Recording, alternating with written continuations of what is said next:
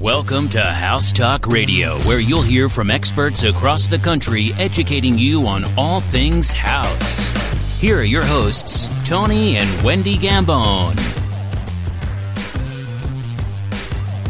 All right, welcome to House Talk. I am here with my beautiful wife, Wendy Gambone. I'm so blessed to be sitting by her side today on this Wednesday, the 1st of July. Can you believe it? No, I cannot believe it is July 1st. And we have our guest today, Mr. Justin Pogue. He is actually from California, but he's joining us today from Florida. Yeah, awesome. Yep, very happy to be here.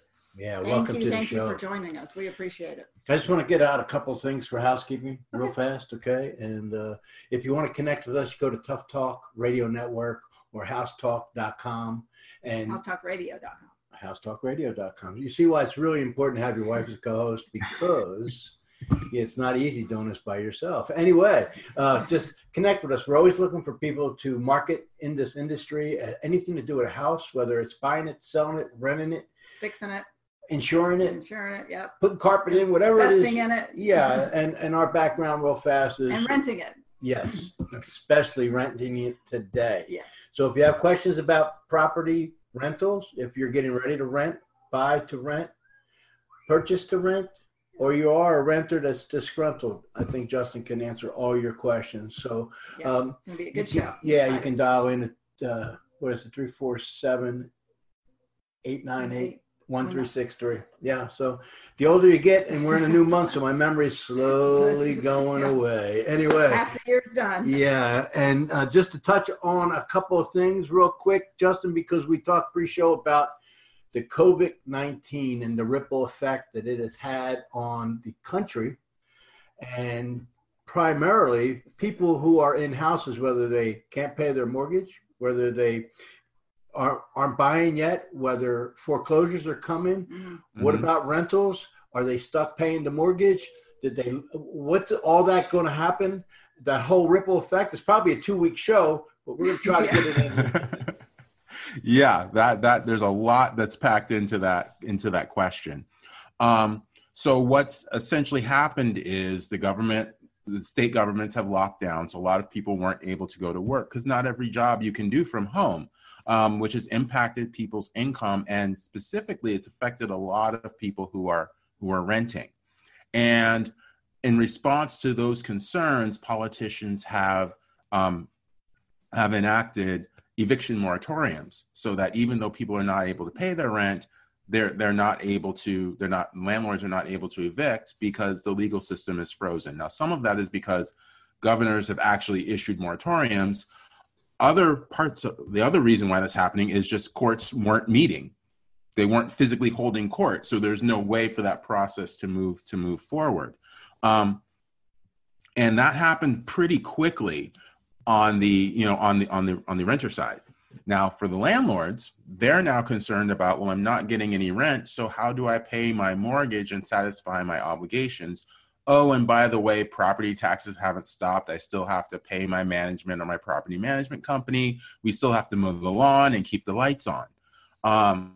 And conversations between landlords and their lenders have been a lot slower, and they've taken place kind of one-on-one in an ad hoc kind of basis, which from the landlord's perspective is not the best thing, but at least that conversation is starting. And then the concern becomes, well, are these moratoriums going to stay in place, and how long are they going to stay in place, and what happens once they're lifted?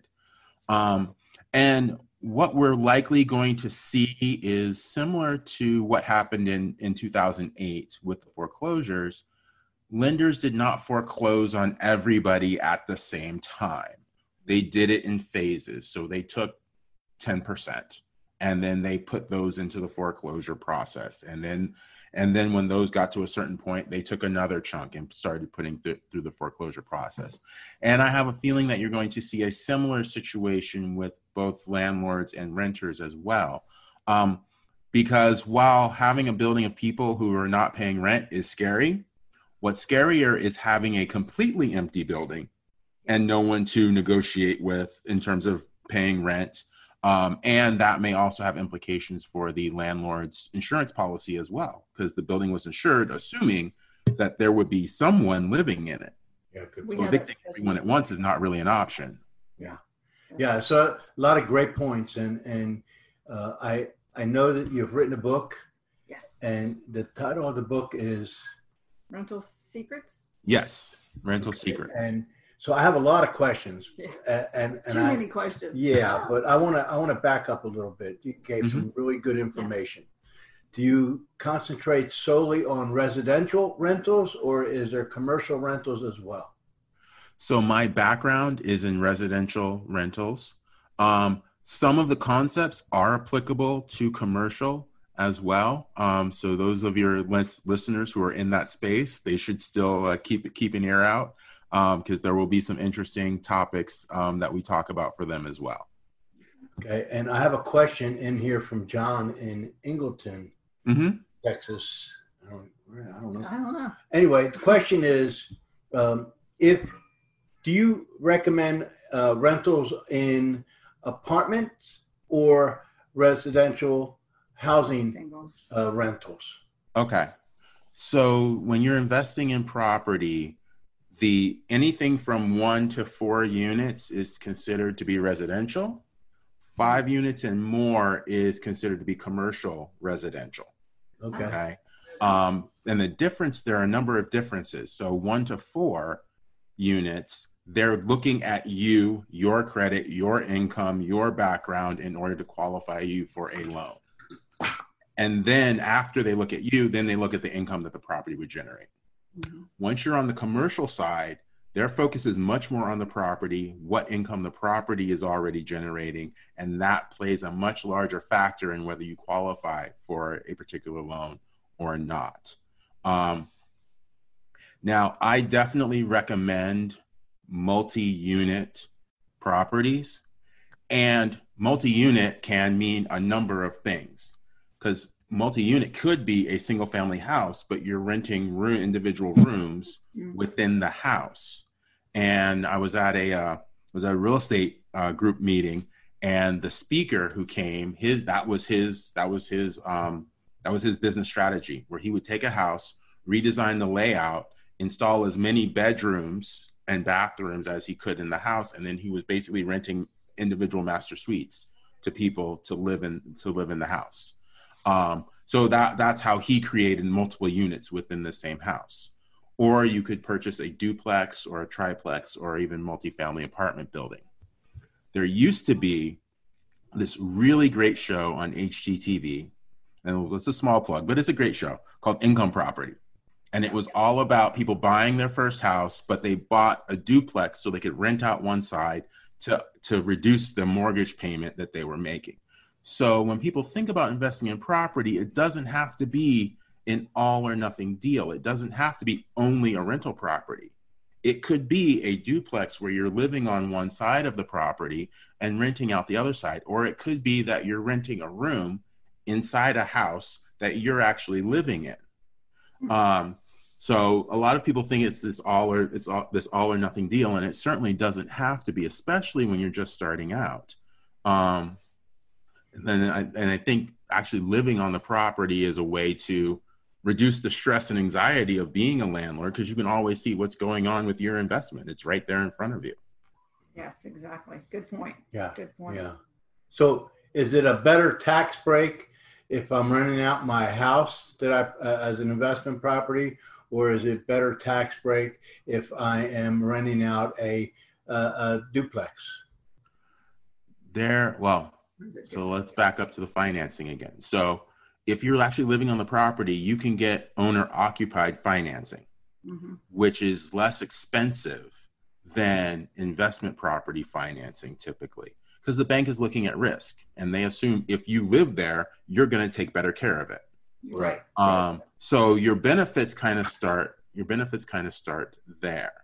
Now, I will say I am not a tax expert, but one of the benefits of owning a property is depreciation, where you can deduct part of the value of the house that you paid to invest in it, not the land portion, but the house itself, you can deduct that from your income, and you're not paying taxes on that portion when you do your taxes that year.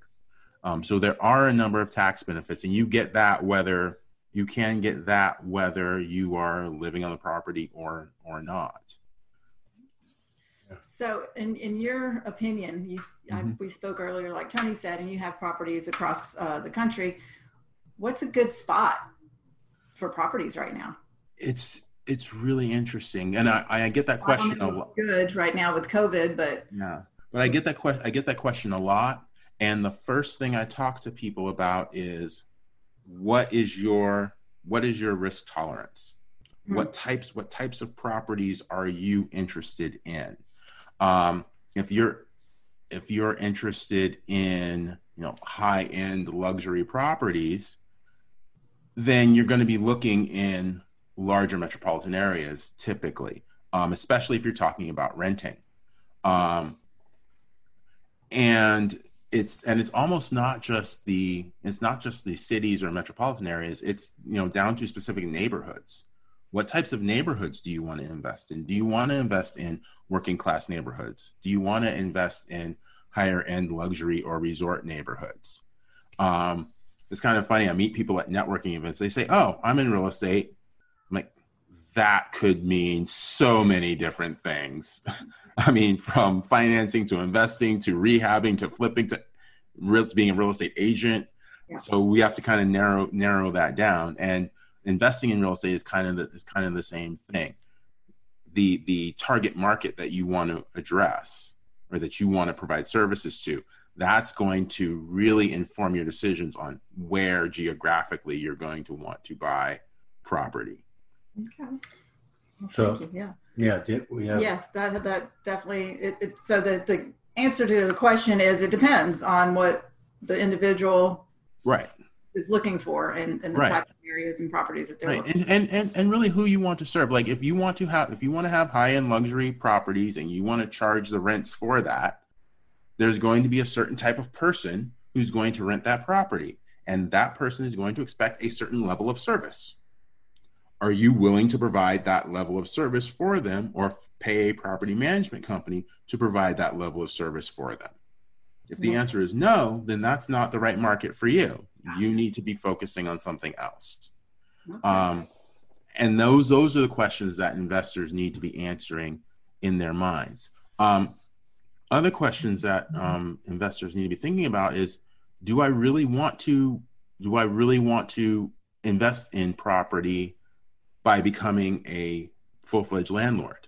There are a number of other services out there where you can invest in pieces of property, where you're investing with a group. You don't have to take on the burden of being the landlord and knowing everything that's going on with the property, but you're giving up a certain level of control.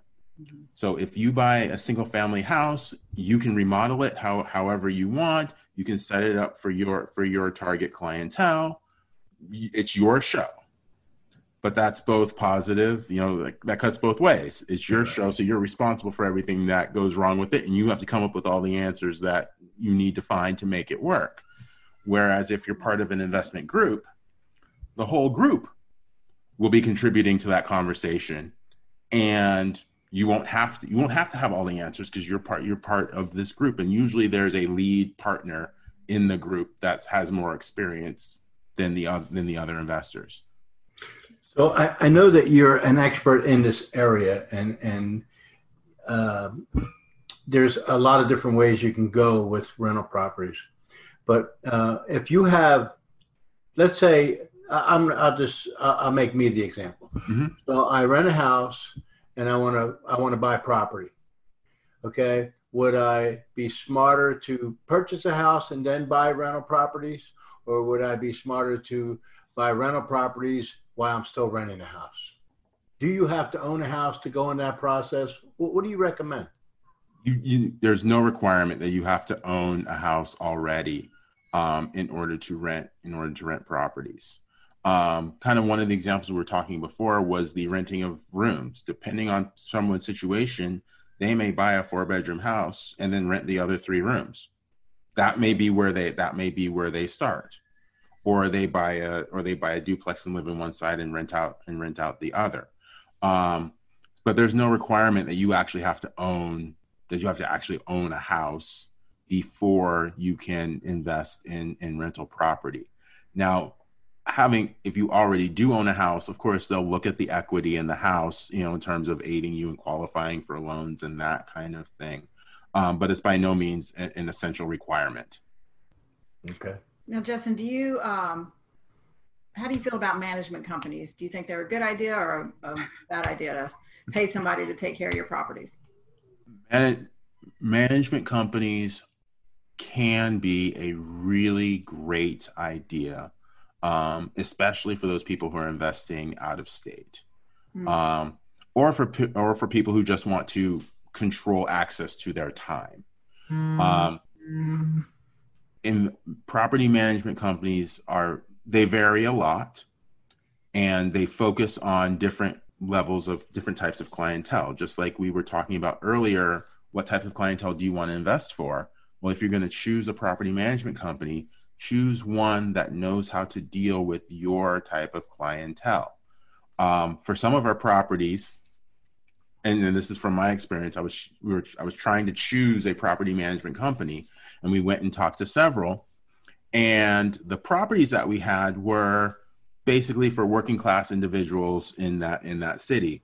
One of the property management companies we were talking to, they were touting their skills at renting to college professors and these single family homes and luxury and all of that. And it's like, clearly you're not the company for us, because those are not the people that's not the clientele that we have. So it's really important to make sure that the property management company that you choose knows how to work with the clientele that you have. Another interesting tip with property management companies is they're not all solely focusing on property management. Some of those companies are realtors who have decided that property management is a good way to supplement their income, especially when property sales slow down. Yeah. Unfortunately, their focus is more on actually selling properties, not taking property care. Management side of it. Both of them are people businesses, but it's a different skill set to introduce someone to a property, sell it to them, and then move on to the next person, as compared to someone that you're renting to that you have an ongoing monthly relationship with for years on end. They're different skill sets. Yeah, that makes sense. Thank you. Absolutely, because you are correct. If their sole business isn't just property management, that might throw up a flag. I mean, not that they can't do it, but like you said, the relationship is an ongoing one, and they have to be willing to put in that time and that energy. And the other thing I'd say is absolutely look for, talk to their clients, talk to their current clients, see what issues they're having, have them give you referrals, and go and visit the properties that they manage and see what they look like. Like, is the lawn getting mowed on a regular basis like it should be? Right. Are they, what types of tenants have they been choosing for the properties that they're managing? Because sometimes there can be an incentive in the property management contract to just get someone in and collect the fee for finding a new resident. But if the person doesn't stay, from the landlord's perspective, now I've got to eat the cost of them finding that resident. I've got to eat the vacancy costs until we find somebody else. And that's not really serving my purposes. So I have a burning question, because your book, skimming through the website, there's something in there that says you can get free rent. Yes. So tell us how to get free rent. Yeah, absolutely. Free rent is not a fairy tale. It's a specific marketing strategy that a lot of property management companies and apartment communities use to attract people. So what's going on is there's massive competition for renters, for not just for renters, for quality renters who have the income to afford to live in these communities. So they're out there actively competing for you. That's what those people on the street corners with the signs are doing. And by the way, those people are not cheap at all. It can cost $1,000 to have somebody stand on the street corner and wave a sign, directing people, driving traffic to a specific community. So they are serious about this competition, and there's a lot of competition going on. But when they advertise that free rent, usually it's a certain number of weeks of free rent that's available. What that does is it cuts through all the clutter, because you're getting thousands of messages a day about different things. Free rent is one of those messages that drives everything else to the side, and you're going to focus on that and see really what they're talking about. My attention. Yep. Yeah. And that brings people to the community. It brings people on tours. And at that point, it's a numbers game. The more people who come into the community, the more people who take a tour, the more people who are going to actually get into an apartment and consider the community. And then by extension, the more people who will actually sign a lease. So that's where the industry is using free rent. But there's another source of free rent, which a lot of people don't consider, because the second source of free rent is actually working for the landlord. And most people consider their landlord to effectively be their enemy. And we do not work for our enemies. But having somebody who lives on site is really useful for the landlord. They can show apartments. They can be the first line of contact for any maintenance issues, to actually look and see, do I need to call the plumber out, or is this just something that we can fix easily? Or do I need to be on site to see what's going on? They can keep the property clean. They could clean the pool. They can answer questions that residents may have. They can show units. So there's a lot of things that they can do to make the landlord's job easier. And in exchange for that, they can either get greatly reduced, or in some cases, free rent for being an on-site manager or on-site assistant to the landlord. Very good. So that's mostly apartments, not if you're looking to rent a house. Well, if you have it may even be a small apartment building I mean, like a 10 unit building, 20 unit building, something like that. Typically not so much a house, unless now it's possible that it could be a house if you are working for a property management company that manages a number of houses in the area. That could possibly be something that you negotiate in your compensation package. But all of those things are not out of the realm of possibility. Okay.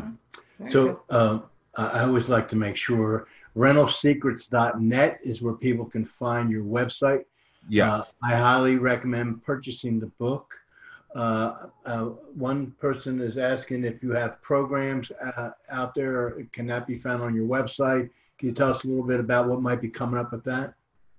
Yeah. So what I have coming up is I'm building a number of services around the book, and we can talk a little bit about the history of the book as well. But I'm looking at creating services where people can get, kind of a half-hour session with me, and we can talk about their specific rental situation, the challenges that they're facing, and how they might approach their current landlord or a potential landlord in order to get the best deal for them and for their rental dollar. That's really what the book is about, because you go through school, you graduate, you get a job. And there's really no guidance on, okay, how do I do this adult stuff? And one of those things is renting an apartment. So as a result of that, people are going out there and they're wondering, like, why are landlords doing what they're doing? What are landlords thinking? What language are they even speaking? And this book addresses a lot of those concerns and kind of demonstrates to people the problems that landlords are having on their side and how someone as a prospective renter can help solve those problems. And as we both know, the people who solve problems get paid.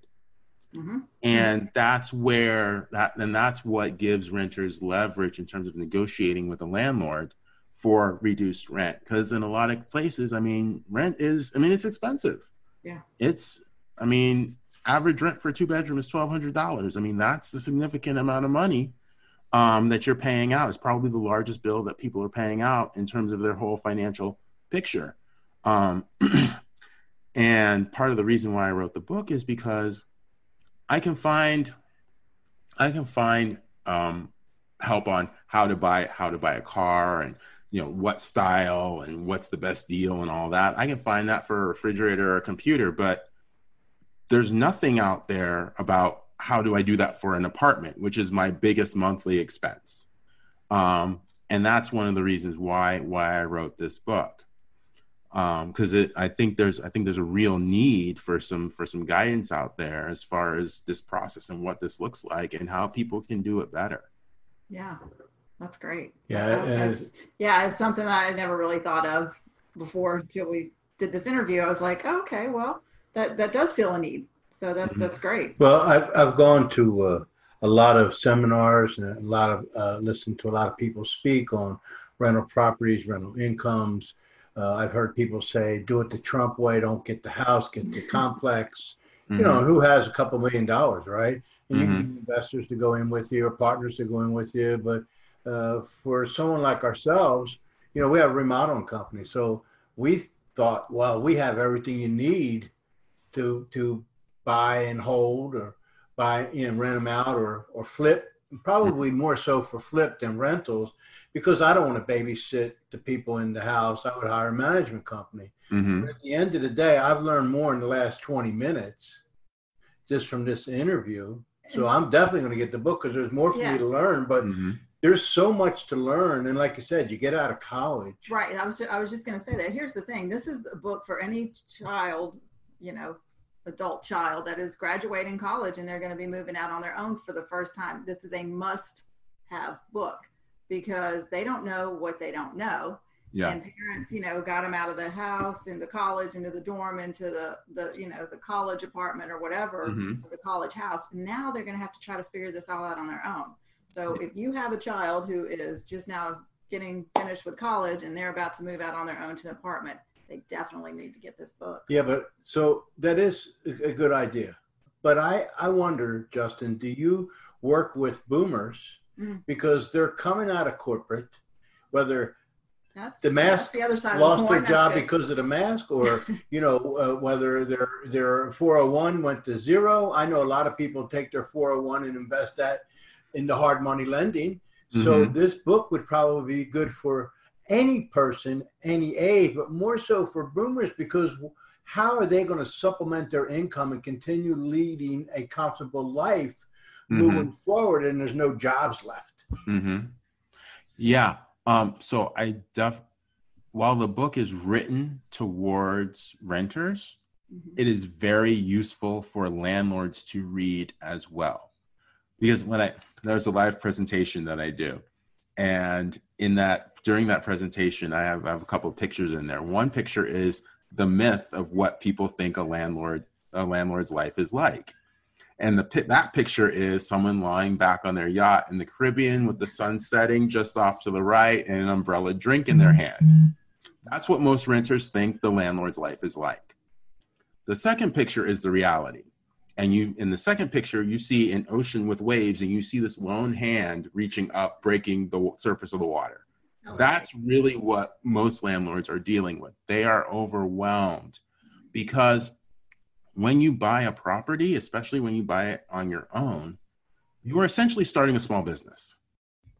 And most people don't understand that, because they either became a landlord because they inherited a piece of property, or they went to this real estate seminar and they got all excited about the sexy parts of being a property investor and an owner and a landlord and all of that. But that seminar did not cover how to actually operate the property. They talked to them about depreciation and residual income, and how you can enhance the value of the property. And they talked to them all about that. But the real value of the property comes from actually operating it and having people use it as a source of housing. and paying rent every month and managing that relationship. And I have yet to go to a seminar that covers any of that. The real deal. Well, yeah, they're selling a program. Yeah, so that feeling of stress that landlords are feeling is real. Right. And this is a way, this book kind of demonstrates ways that you as a landlord can work with your renter to make your life easier. Yeah, that's perfect. Yeah, that's good. That is. It's like I said, it's much needed. So. Well, yeah, I mean, the breakdown comes from the relationship between the owner and the renter. Yeah. Oh, if you can solve that relationship, you could get closer to being on a rowboat in the ocean instead of underneath the water. So, I mean, you got to take steps, right? So, yes. If you've ever watched one of those TV judge shows and there's a landlord-tenant dispute, it is a knockdown, drag out fight full of animosity and ill will. And that's not where we need to be. Landlords and renters are two sides of the same coin. They cannot exist without each other. So any information they can use to work better together is going to make this whole process work smoother for everyone. Mm-hmm. And I guess property managers would be a good fit for this as well, right? Yeah. Another, and you mentioned boomers a while ago. And a lot of them, they've raised their kids, they've sold their house. They don't want to take on the obligation of, another house. They may just want to rent, and somebody else mows the lawn and somebody else fixes something when it's broken. Amen. Yeah. So they're actually a large rental group as well. And in terms of income supplementation, there's a nonprofit organization in Oakland, California. And what they're trying to do is pair teachers working in the school district with older individuals who own their home who may want to rent a room, so they can live in the school district and be close to where they work.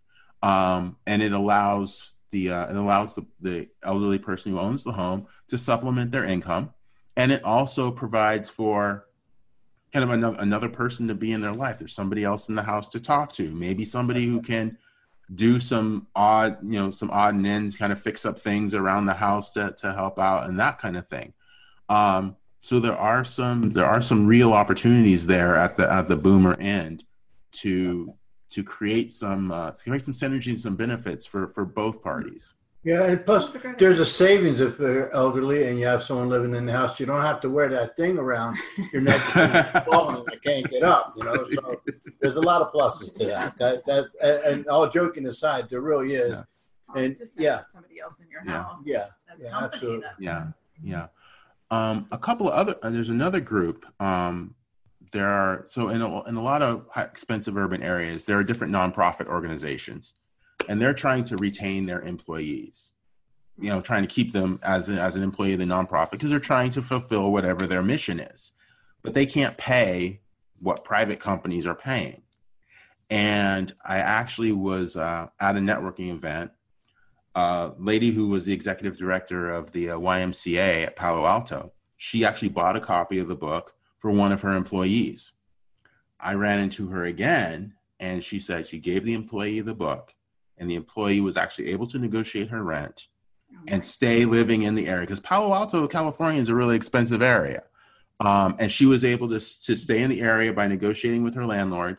And that allowed her to continue working for the nonprofit that she had been working for a number of years. So there's a lot of different ways to apply the concepts in the book. Well, time goes really quickly on these shows, Justin, and we're really thankful for you spending time with us and educating us. Yes, we're going to have you back on the show. Yeah. If you could you tell everyone how they can connect with you, whether it's to come and speak in their area? You do go and do speaking, right? Yeah. Or purchase a book or just answer a question for them. Yeah, absolutely. So my website is rentalsecrets.net. I can be reached via email at justin@rentalsecrets.net. And you can also find me on different social media, Facebook, LinkedIn, Twitter, and Instagram. And what I'm doing on social media is I actually post a tip for renters and landlords every day. So that's a good stream of info to get plugged into. And yes, I do go out and do speaking engagements. In fact, before this whole COVID thing started, I was actually negotiating with the California State University system to actually go and speak at one of their campuses to both their students and their faculty. So speaking is something that I'm really, really interested in doing and getting this information out there to those groups who really need it. Awesome. Well, hopefully it won't be too long and you'll get back out there and speak. Yeah, and we're putting together something for the first of the year where we're going to get a number of our guests that carry important information like yourself, right? And put them on a teleseminar, so that people can and so that people can get more information from a large group of experts all at one time. So we look forward to getting you back and doing that as well. Yeah, I'd definitely be happy to do that. Awesome. Thank you. Well, thank you for your time today. We totally appreciate everything. And Wen, what do you have for our audience to say goodbye today? Oh, join us next week. We look forward to seeing you back here. And Justin, you stay safe out there. Everybody stay safe and wear your masks. Yeah.